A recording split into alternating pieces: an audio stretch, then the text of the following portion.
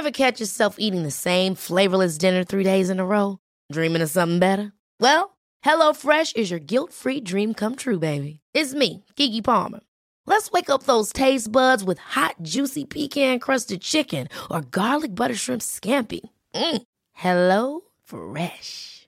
Stop dreaming of all the delicious possibilities and dig in at HelloFresh.com. Let's get this dinner party started. One size fits all seemed like a good idea for clothes. Nice dress. It's a t-shirt. Until you tried it on. Same goes for your healthcare.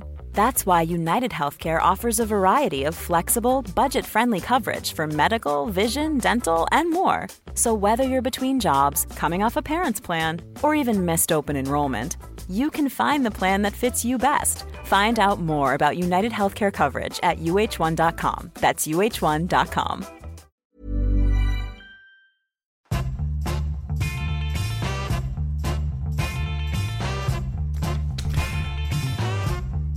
Hello again, it's 9 o'clock. I'm John Rawling and this is a Fight Night special live on TalkSport for you, and I'm joined tonight by Gareth A. Davis of The Telegraph and regular TalkSport boxing analyst, and the one and only Johnny Nelson, former WBO cruiserweight champion, both familiar voices on TalkSport. And maybe I'll start with you, Gareth, just hearing all those big names over the years and how they've dealt with it and their perspective on that first professional defeat. It is a fascinating subject, isn't it? I mean, quite clearly some react to it very much better and very much more positively than others. Yeah, excuse me, it was fascinating. Good evening. And, the nuance of the O has to go is fascinating. I've never heard an entire hour before put together. So great work by yourself and James Savundra and our editor Matt Smith on that, because it's an area that you can explore. They say that fighting is 90% mental. And I think you explored the entire range, the entire kind of levels that you go through there. Because coming to mind during that hour just then was Bernard Hopkins, the man who went on to be the oldest world champion in history, and he lost his first professional fight. He had almost 100 amateur fights, but he lost his first pro fight. And I got the impression with so many of them that when you are undefeated, i.e. a Joe Calzaghe, the pressure just builds and builds and builds. And in many ways, yes, it serves the promoter, yes, it serves the TV company, and yes, it serves to promote you with the O at the end of your record. But in many ways, the lid comes off the pressure cooker when you have lost. You talk about Bernard Hopkins. Of course, we're sitting in the studio with Johnny, and you didn't exactly have the ideal start to your pro career. Not at all. Gareth, I completely agree with what you said there. I think the O is more important to the promoter, commercial aspects.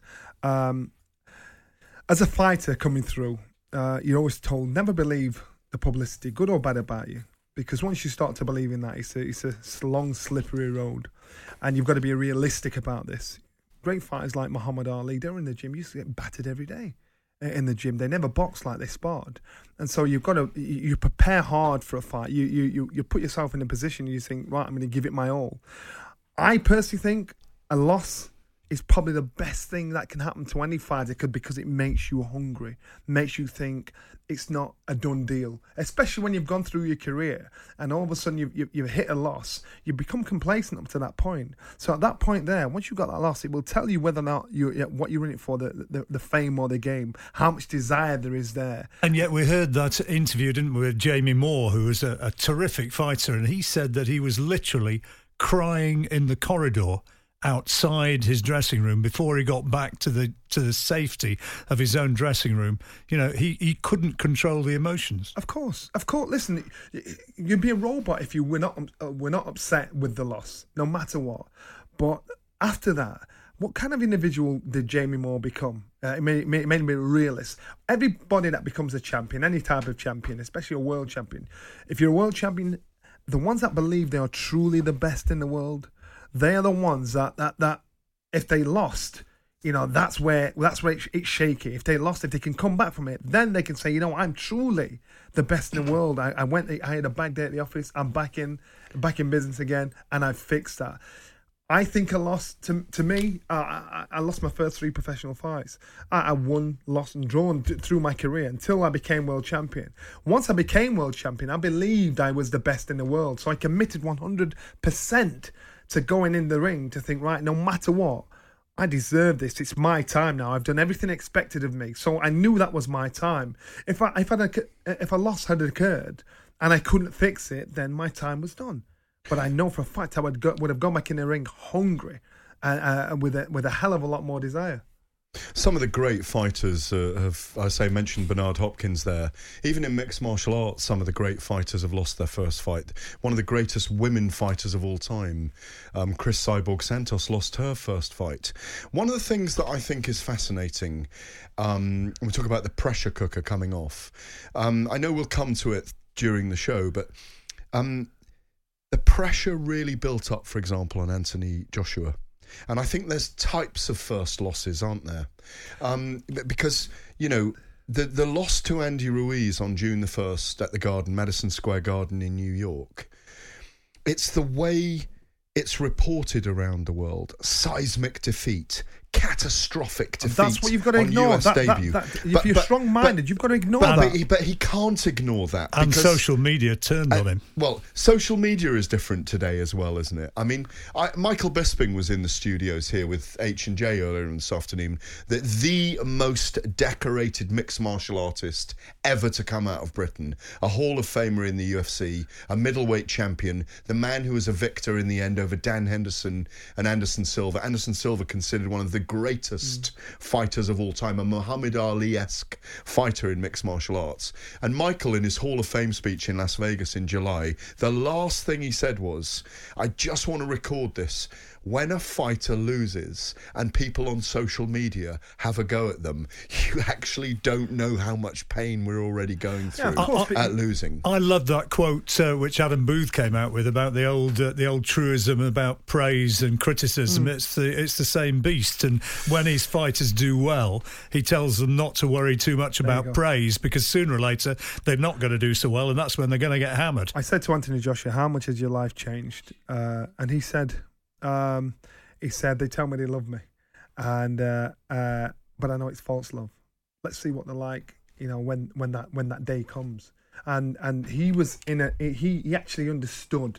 He understood this beast that's been created. When David Price boxed at the weekend, we had a fighters meeting before the fight, and was talking to David Price. David Price went 15-0 unbeaten. He was the heir apparent. He was the one that was going to do it all. And I asked him if, once he lost, obviously after the hurt, after the pain, after the drama of getting your head around it, does he think it was the best thing that could have happened to him? He said now there's no expectations. He goes in there and fights for him. He goes in there and he wants to fight no matter what for him. Now, so it took him a long time to get to that point, to get to that mindset. What he does in his professional career from this stage on, I don't know. But what I'm saying is that mindset is the most important thing.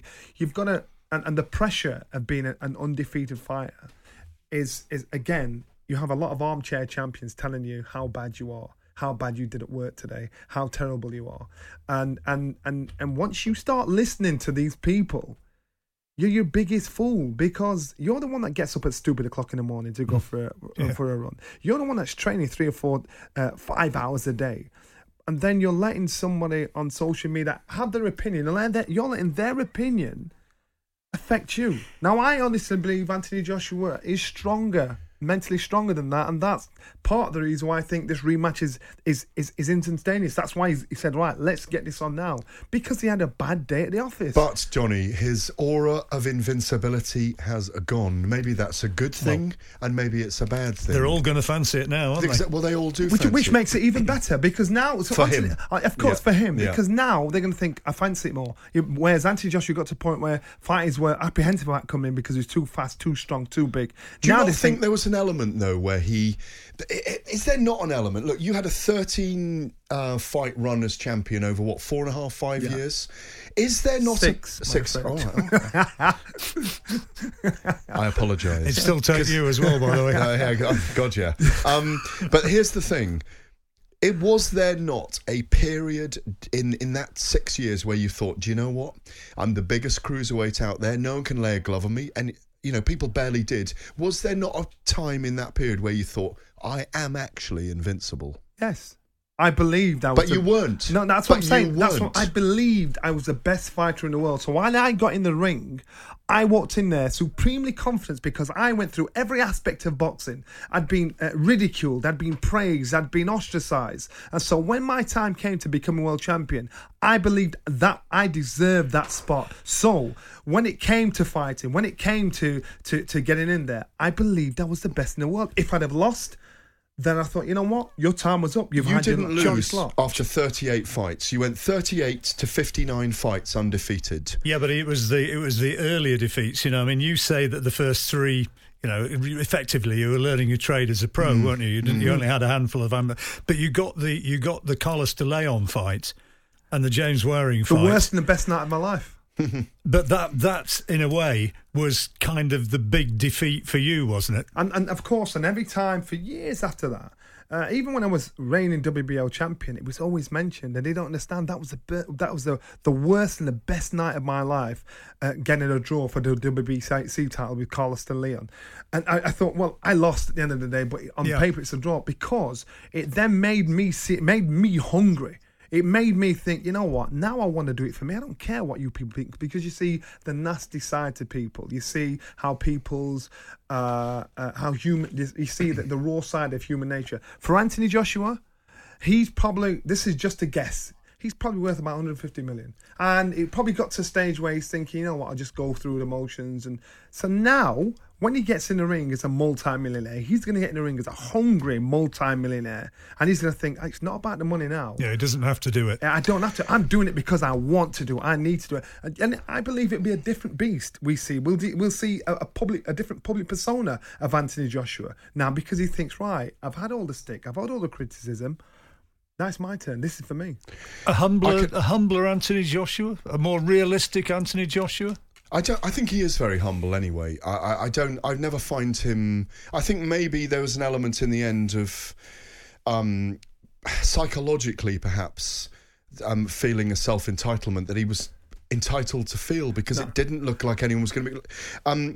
What I do think happened in that fight week against Andy Ruiz, instinctively, over and over again, Johnny and I were both there, was that he psychologically did not take Andy Ruiz seriously enough. Boom, there you go. He's been boxing for 10 years from the age of 18. He has to learn on the job. So therefore, when you go through situations like that, when an opponent's been pulled out, when you go through situations where your expectations, your fire has dropped a little bit. People are telling you that you are one of the greatest. So he's had to learn on the job. 10 years, look what he's achieved in that short there's space no question of time. about he was brilliant. So that's why I think this bad day at the office can easily be rectified. Well, we'll find out, won't we? I've been asked to pull out from my memories being with a fighter when he lost for the first time, and one of the most salient for me, one of the most germane, was being with Ricky Hatton in his 44th fight when he lost to Floyd Mayweather. Yep. It was massive. There were 25,000 British fans. I remember doing a 4-page broadsheet supplement on the fight for the Telegraph. It was unheard of in those days. There was sponsorship, and you know how big that fight was. And he was broken the next day. In fact, when he lost to Manny Pacquiao a couple of fights later, I remember the late James Lawton from The Independent being absolutely apoplectic that we did not see Ricky the next morning. Really kind of, you know how red in the face he was generally. Jim Lawton was screaming at the media guys, but I do remember something in Ricky's soul being broken the next day, because he'd gone 20 years without being beaten. Self-belief. Harold Bomber Graham, his first professional loss was to Julian Jackson. He got knocked out cold. This loss was consistently shown all over the place. Me and Harold used to live together. I know how confident, how much self-belief that individual had, what kind of a man he was. From he lost to Julian Jackson, he changed as an individual completely, socially, privately, publicly. He changed completely, because it got to the point where he believed in everything that was written about him. He believed that this could never happen to him. And so he was at a crossroads where it'd either make him or break him. And it broke him. Some people, I guess, just deal with it better than others. I'm going to ask and talk to you about Naseem Hamed after we come back from the break and continue to review, in that particular case, what it means for a fighter to lose their O. Work it, make it, do it, makes us harder, better, faster, stronger. You're listening to a Fight Night special with me, John Rawling, and Gareth A. Davis and Johnny Nelson in the studio with me tonight. And we were talking just before that little break about Naseem Hamed. 2001, he was undefeated going into that fight against Marco Antonio Barrera. And thereafter, never really wanted it. Never really.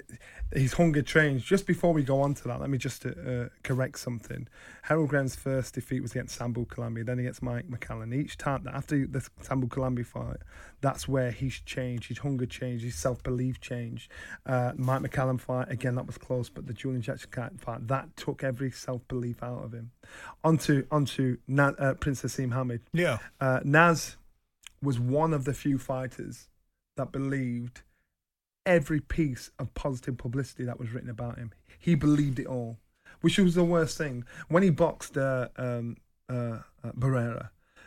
he thought it was a God gift. It was a done deal. This guy's gone. He was in Bob Hope's house, not training, not preparing, Mike singing, this is easy peasy, not a problem. Because he thought this is a done deal. He got in with Barrera. Barrera manhandled him, buoyed him up. And Naz couldn't get his head around that. Naz, to me, I think it broke something deep down inside of him, self-belief down inside of him. Because when you're achieving outstanding things, you think it's got to be a gift. I've got to be special. He was special, and Naz believed that what he had was a gift from God. He was never going to lose. So when he lost to Barrera, he couldn't get his head round it. I don't think I've seen as total a sort of a unraveling's not the right word, really. It was almost like the air going out of a balloon. When he came back against, was it Calvo a year later? Yep. He was not the same guy. When he heard the crowd booing because they expected it was a unanimous decision, wasn't it? Yeah. And he should have wiped the guy out. He was there as a gimme, and he wasn't. He didn't have the self-belief that he had before Barrera. I mean, I travelled most of his career in America with him, with Jack Trickett and with Barry Hearn, who was his front man at the time. And, all those fights against Augie Sanchez, Cesar Soto, Wilfredo Vasquez, all those fights in America outstanding fights, unbelievable. And he was... I remember sitting in a revolving chair like this one day in the Pocono Mountain Resorts where he used to train and saying, I'm going to spin on the chair and you do your thing. Because when you're on your own with Naz, he was very thoughtful and very quiet. He lit up as a show-off when the cameras were all on him.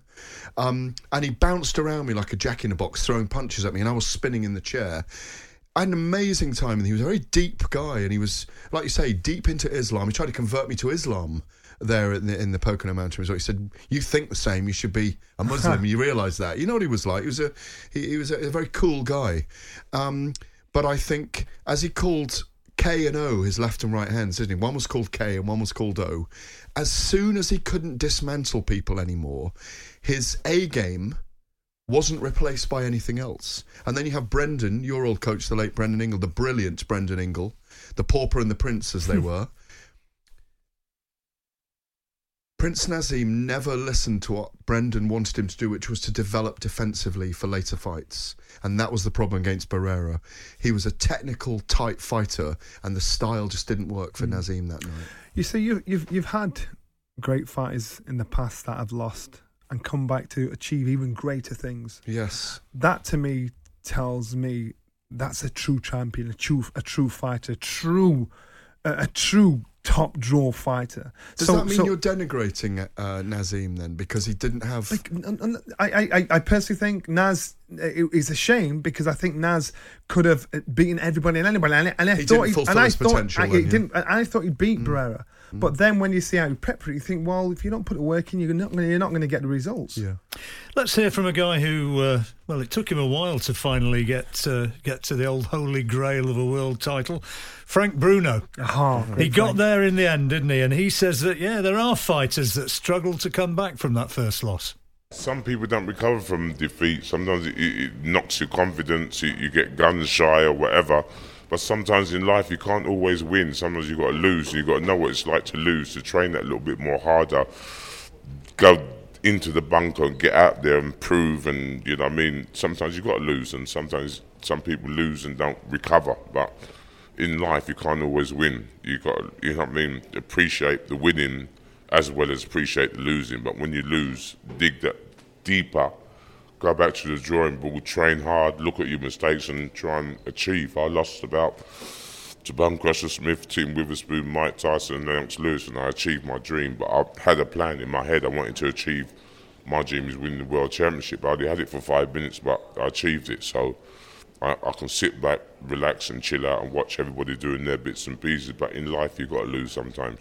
May have only had it for 5 minutes, but everybody remembers it, don't they? And what a great moment at Wembley that really was. But you know, he's talking there about how difficult it is to come back from that first loss. I mean, I know you were an inexperienced fighter. You'd only had, what did you say, 7 amateur fights, 13. and then 13 amateur fights. Then you get into the paid ranks, and you come out, and somebody else has had their arm raised. I mean, that even though you were relatively inexperienced, that had to hurt. Of course, difficult but not impossible. And this is what I'm saying. If I could have 13 amateur fights, winning only 3, so I'm used to defeat. I'm used to being mocked. I'm used to being told you're not going to do anything. So mentally, I've got to get my head strong enough to ignore so much negativity around me. Then I turn professional and say, "Why are you turning professional? You ain't no good." I lost my first 3 on the trot. I carried on. I had to learn on the job. And so I'd gotten used to being mentally strong enough, like Frank was there. Mm-hmm. Frank is what you call a true fighting man, a true champion, because of the defeats that he had. They weren't just in the ring. They were personal. He lost to Lennox Lewis. He lost to Mike Tyson. Oliver McCall. To Buster James Bone Crusher Smith. It broke him, but he rebuilt to say, I am going to get to the Holy Grail. This is what I want. Frank had George Francis. Some people use sports psychologists, which I guess is kind of a modern way to look into recovering from the setback. But, you know, I mean, you kind of had your own personal psychologist in Brendan Ingle. Brendan Ingle was an amazing, and this is why I'll always give him credit.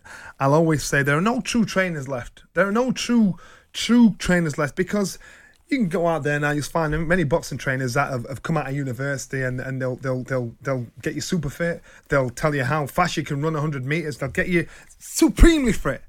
But boxing, as Gareth said at the beginning, is more mental than it is physical. Ear to ear. So if Brendan could get into my head from being an official loser, and I saw one time in the box news a journeyman. Ooh. If he can get into my head and make me believe I am the best in the world and actually prove it and actually become a product of our gym, to say this, you don't have to jump in our game, jump into the boxing game off a gold medal from the Olympics or be an outstanding amateur.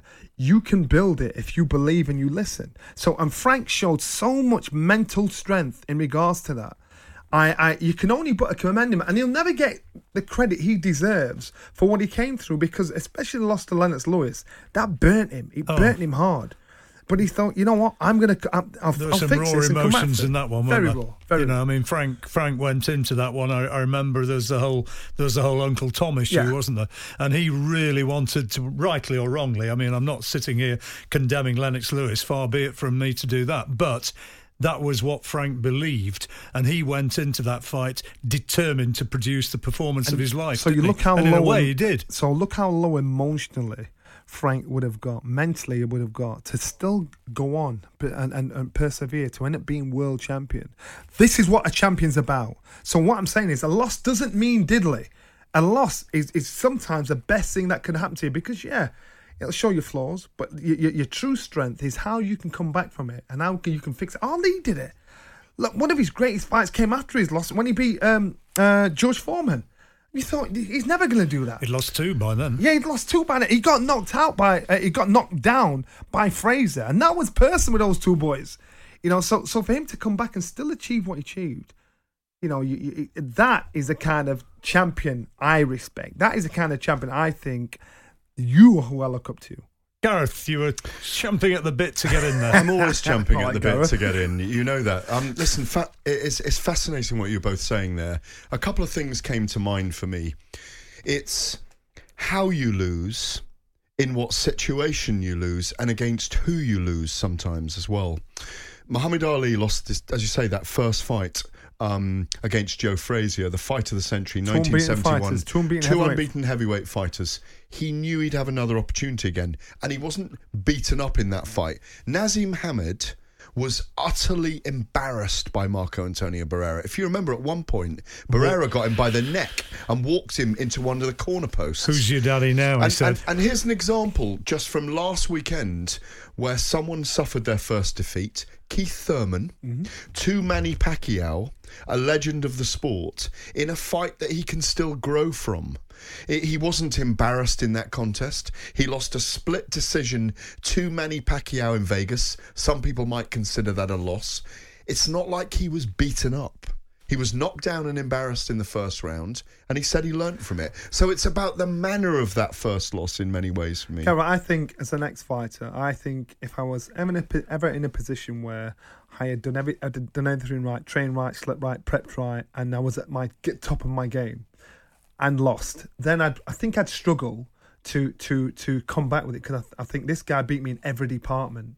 But when you lose and just something just not right, then you can give yourself an excuse to think, you know what, this is what I did wrong there, and that's what can turn you around. Is it not being beaten up that really, that rather than being out techniqued? You get beaten up, you can get in there. Everybody's got a bogeyman, and you can expect a certain type of fight. Then all of a sudden you get a fighter that jumps on you. Think, wow, I didn't prep for this. I've got to try and change my game mid-fight. And it depends on how bad you get beaten up, because what about Sugar Ray Leonard when he boxed Roberto Duran? He got roughed up. He got manhandled against Roberto Duran. The first fight. Mm-hmm. He went away, licked his wounds. 6 months later, he came back. And he embarrassed Duran. Embarrassed him. Boxed his ears off, didn't he? Embarrassed him. Yeah. So he showed how you can turn getting beat up or turning a loss into something that will drive you, inspire you to think that will never happen again. Sugar Ray Leonard had Angelo Dundee, and after the break, we're going to be asking just how important it is in the trainer picking up his fighter after a first defeat. Ready to pop the question? The jewelers at BlueNile.com have got sparkle down to a science with beautiful lab-grown diamonds worthy of your most brilliant moments. Their lab-grown diamonds are independently graded and guaranteed identical to natural diamonds, and they're ready to ship to your door. Go to BlueNile.com and use promo code LISTEN to get $50 off your purchase of $500 or more. That's code LISTEN at BlueNile.com for $50 off. BlueNile.com, code LISTEN. This is Paige, the co-host of Giggly Squad, and I want to tell you about a company that I've been loving, Olive & June. Olive & June gives you everything that you need for a salon-quality manicure in one box. And if you break it down, it really comes out to $2 a manicure, which is absolutely insane. It's also so easy to get salon-worthy nails at home with Olive & June. The difference between how your nails used to look when you did them yourself and now with the Mani system is a complete game changer. The best thing about Olive & June, too, is it's a quick dry. Dries in about 1 minute, lasts for 5 days, and full coverage in up to 1 to 2 coats. Visit oliveandjune.com/perfectmani20 for 20% off your first system. That's oliveandjune.com/perfectmani20 for 20% off your first system. Millions of people have lost weight with personalized plans from Noom. Like Evan, who can't stand salads and still lost 50 pounds. Salads generally for most people are the easy button, right? For me, that wasn't an option. I never really was a salad guy. That's just not who I am. But Noom worked for me. Get your personalized plan today at Noom.com. Real Noom user compensated to provide their story. In 4 weeks, the typical Noom user can expect to lose 1 to 2 pounds per week. Individual results may vary. Don't call it a comeback. I've been here for years. I'm rocking my Good to hear Dan Dawson at the Winter Gardens up there in Blackpool. I imagine that place must be a live contender for the hottest place on earth at the moment. The aircon up there is interesting. John, can I just say something? Go on. Ollie sat next to me. He's got a deeper voice than me. He looks like he's 12. Harry Potter. looks like Harry Potter, doesn't he? Like he's 12, thinking, That's your voice. First time I've seen you live. What are we trying to say? Whereas I look about 90, that sound about 12. Well, that's a surprise. Sorry, Alan, where's he gone? Anyway, we're going to be talking now about how important it is for a trainer to pick their fighter up after a defeat. A little bit earlier on, we heard from Jamie Moore talking about how it's impacted on him when he lost, and it obviously hurt big time. And you said, Johnny, that it's kind of made him not only better as a fighter, maybe bigger as a man as well. And he talked about, as a trainer, how he deals with a fighter who's just been beaten. I think instinctively you react the way you react naturally. I never knew how I was going to react when Carl Frampton lost to Josh Warrington, because I never envisaged it happening. But my instinct was, and I know this from experience from being a fighter, you feel like your world's crashed around you. And me from the outside looking at them as the coach and trying to put a bit of sense into it, what I have said to them in the changing rooms afterwards, he's gone, listen, I know it feels like the end of the world at the moment. I understand it, I've been there. But listen, it's just boxing. It's a sport at the end of the day. And this is part of your life. It's not your life. This isn't just because you've lost a fight doesn't mean your life's ended. You've got healthy kids at home, you've got a lovely wife, you've got great friends around you. You'll come back from it. It's gonna, your ego's dented at the minute and your pride's hurt, but you'll come back from it. Don't worry about it. And take Carl, for instance, or Rocky, when Rocky lost to Canelo. They're at the tail end of the career now, so if they decide to knock it on the head and turn around and say, I don't want to fight anymore, they've had fantastic careers. There's nothing to be, there's no regrets. There's nothing to look back and go, I didn't achieve what I wanted to achieve, because they've done it. So they're in a great position where, and that's why it's easier for me to say, listen, it's not the end of the world. Life's bigger than boxing. Boxing's part of it, and I think that's a real. You have to be sensitive, but it's a real. It's a good point to make at a difficult moment, because it seems to me like it drags them out of that deep thinking where, when I got beat off Scott Dixon, I didn't even make it back to the changing rooms, and I just sat on the floor and started crying in the corridor. It was horrible. And I remember Steve Foster picking me up and saying, don't do this here. And he made me go back to the changing rooms. But, for me to do that, mentally I must have been in such a bad place because I'd lost a fight. Why? It's a sport at the end of the day. You lose and you take it on board, and you just got to learn from it and move on. So people protecting the records and building the records, fighting nobodies with no real process of where it's going to get you to, it's just pointless for me. I'd rather have a fighter who's had 30 fights and won 20, lost 10, but lost 10 competitive fights and learnt lessons from them, which is going to make him a better fighter in the future.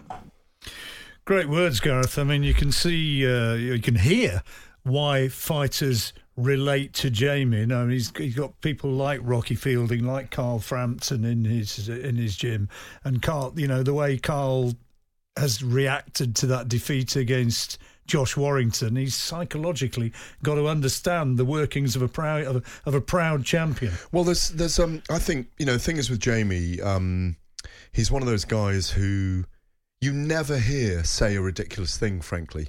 At the end of the day, this is a guy that's come back from being shot in the leg in Spain, remember, when he wasn't even involved in whatever was going on.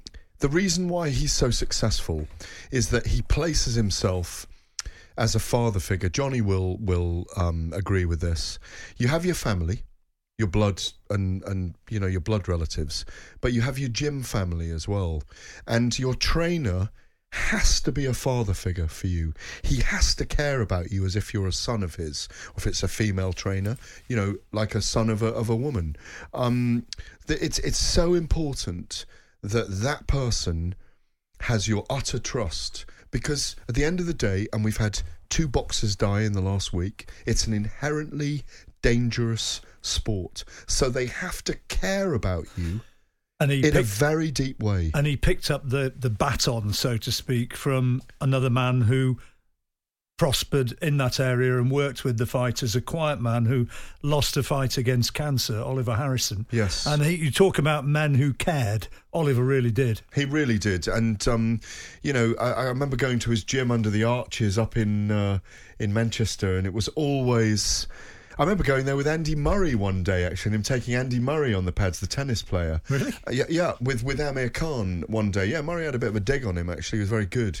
Very fast hands. You can imagine he was quite powerful. You can imagine that. Good levers. Oliver was one of the beautiful people, I would say, involved in boxing. Guy. Salt of the earth. But had the utter trust of anyone that was around him. And sometimes when you go in a gym, and for those listening, if you're ever worried about going in a boxing gym, the well-known ones, Winco Bank Gym in Sheffield, the Peacock Gym in East London, Repton, Fitzroy Lodge, all these big gyms around the country, Tony Sims Gym, you're always welcome in those gyms. It's incredible what the atmosphere is like. It's like time slows down because there is always a family in there. And at the head of that gym are generally 2 or 3 trainers who've created that atmosphere. Johnny, when there's the first defeat and somebody's obviously down, I mean, is it always a case of arm round the shoulder, or are there times when hard words have to be given?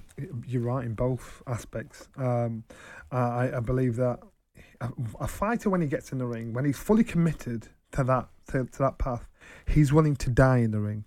And that sounds rough, it sounds coarse, but it's the honest truth. He's willing to die. And when I boxed Carl Thompson, I was willing to die in the ring because I thought, I'm not going to get another chance. This is it. I've given my life and soul to this. With Brendan Ingle was very good at simplifying things and having that word, look, it's just boxing. It's not life. Because he saw beyond what we could see. We thought boxing was our world and nothing else.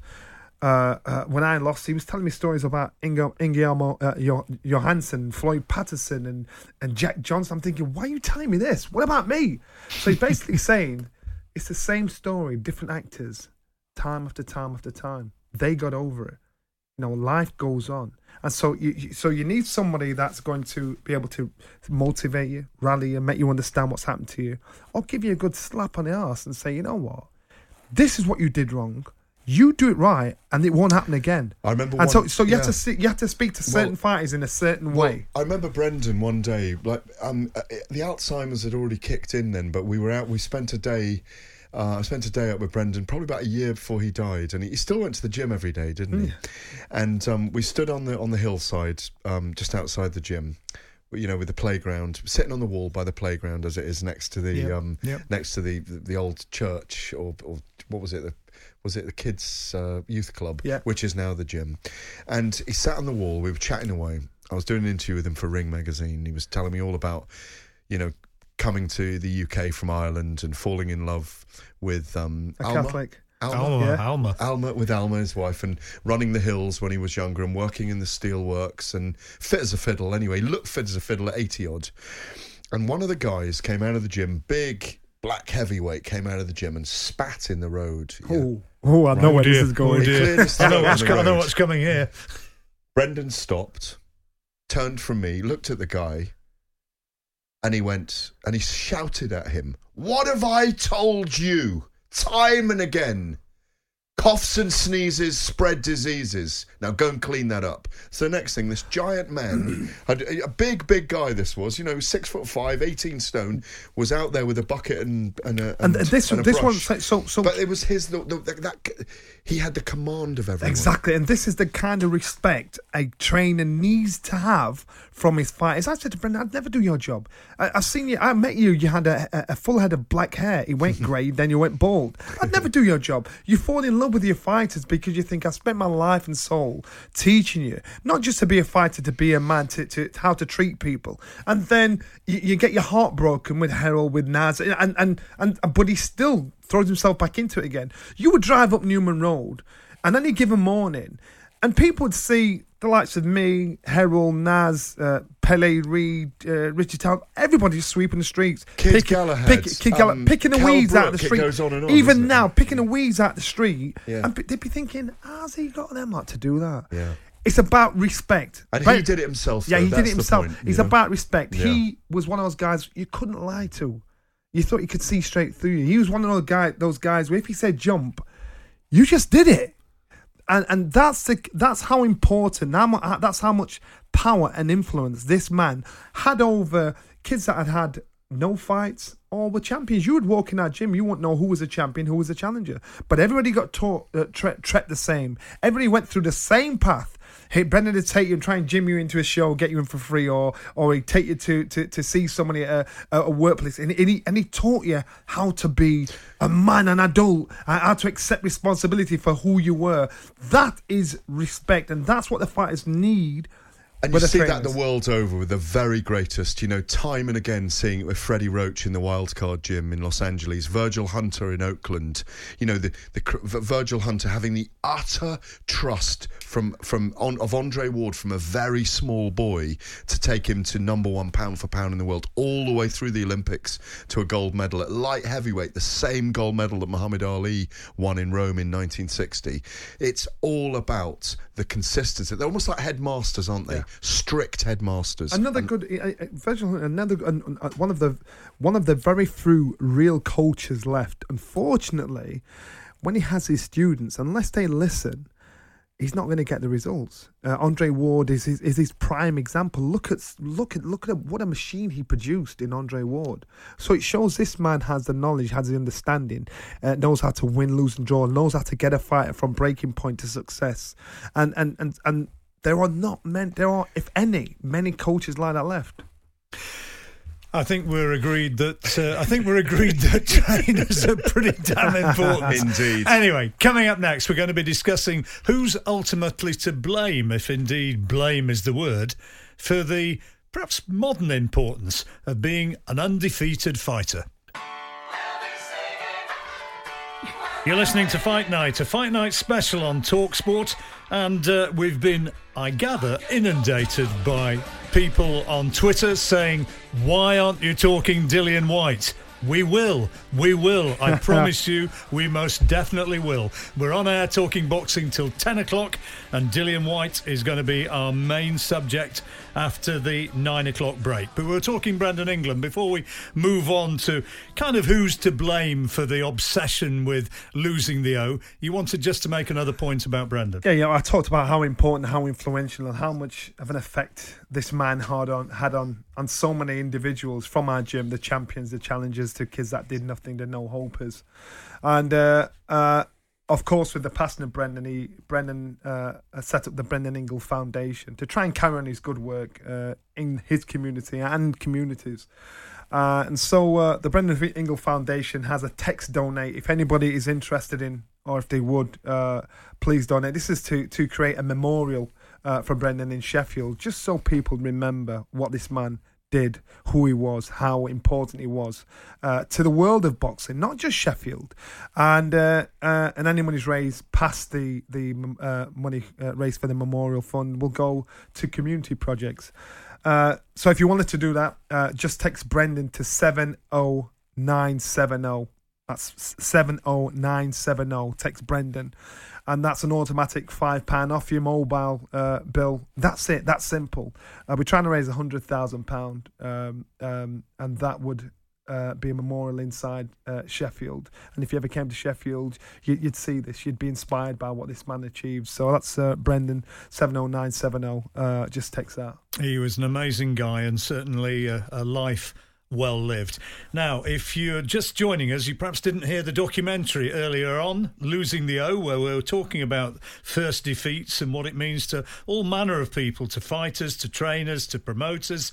It's now available as a podcast to download, so if you missed it, don't worry, you can still hear it. Now, before we went to that little break, I said, Gareth, who's ultimately to blame about the obsession with the O? Is blame the right word?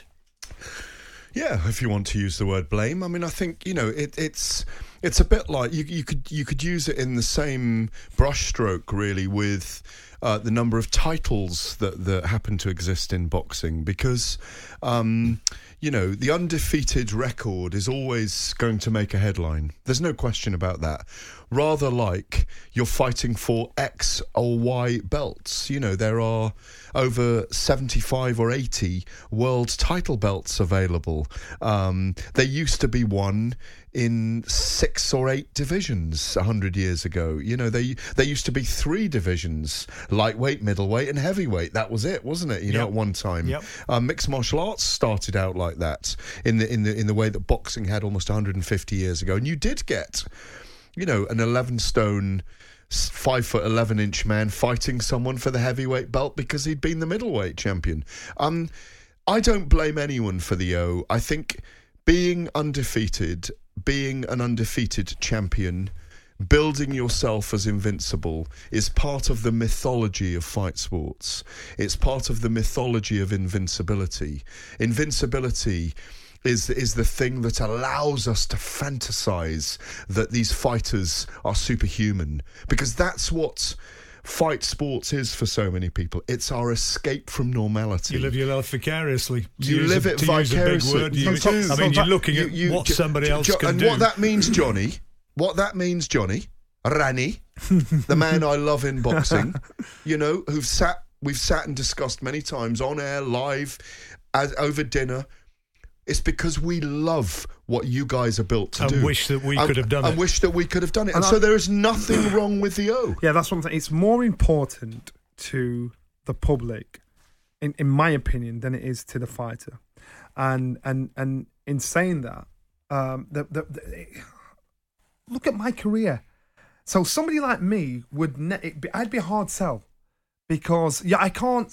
How would they sell me to you guys? This kid's had 13 amateur fights. He's only won 3. You think, whatever.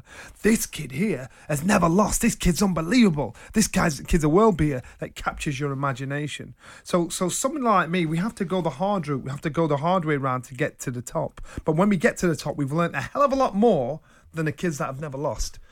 And that's the difference. And Ricky Hatton would agree with you. He says that, in his opinion, boxing's changed, and defeat isn't the end. It's not the end. And again, if you're a fool to think that one loss is the end of your career, or one loss you are no longer the fighter you thought you were, you're a fool to yourself. This is for commercial aspects only. It's for TV. It's for promoters to sell the individual, because we all have a bogeyman. We've all been in the gym and been beaten up by somebody that's never boxed before. Or you think it's never happened to Anthony Joshua? You think it never happened to Ali? Do you think it never happened to Floyd Mayweather in the gym? Do you think it never happened to Naz?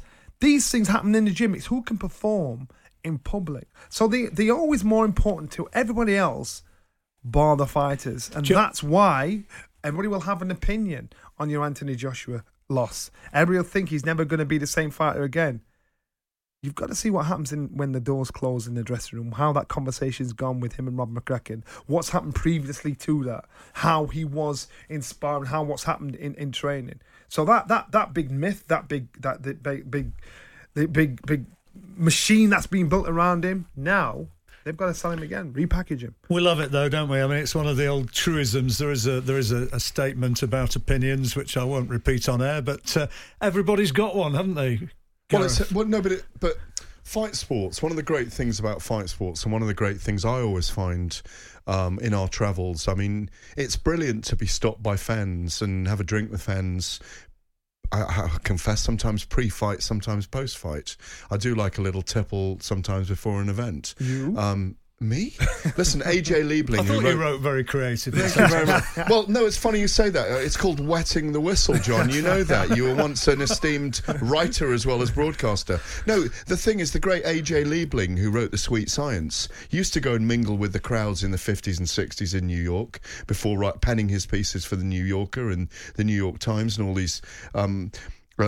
esteemed magazines and newspapers, because you get a feel for the atmosphere that's coming. It's great to debate with fans. There are so many knowledgeable fans out there of our sport. It's about opinions, it's about debate, and it's about how consistently you can be right, or those of us that do it for a living, because it's in the moment. But one of the things that I said earlier on with Adrian Durham on Drive is that even though we talk about the O, even though some people have padded records in the beginning, are built, and it's part of the process of boxing, moving to 9-0, 14-0, 15-0, there'll be half of those will have been gimmies. And that's fair enough, because it's just the way the sport is structured. But here's the thing. We admire the fighters. John, I know you have the same rule as I do. We only ever say about fighters and write about fighters that we would say to their faces. You've got to be honest. You always have to be honest. That's what it's about. My business used to be weighed down by the complexities of in-person payments. Then, Tap to Pay on iPhone and Stripe came along and changed everything. With Tap to Pay on iPhone and Stripe, I streamlined my payment process effortlessly. Now I can accept in-person, contactless payments right from my iPhone. No extra hardware required. What's truly remarkable is how I can cater to all of my customers' payment preferences. Whether they're using cards, Apple Pay, or other digital wallets, Tap to Pay on iPhone and Stripe ensure a smooth checkout experience every time. And it's not just me. Stripe helps businesses of all sizes, from local markets to global retailers, scale quickly and stay agile. To learn how Tap to Pay on iPhone and Stripe can help grow your revenue and reach, visit stripe.com/tapiphone. Ever catch yourself eating the same flavorless dinner 3 days in a row? Dreaming of something better? Well, HelloFresh is your guilt-free dream come true, baby. It's me, Keke Palmer. Let's wake up those taste buds with hot, juicy pecan-crusted chicken or garlic butter shrimp scampi. Hello Fresh. Stop dreaming of all the delicious possibilities and dig in at HelloFresh.com. Let's get this dinner party started.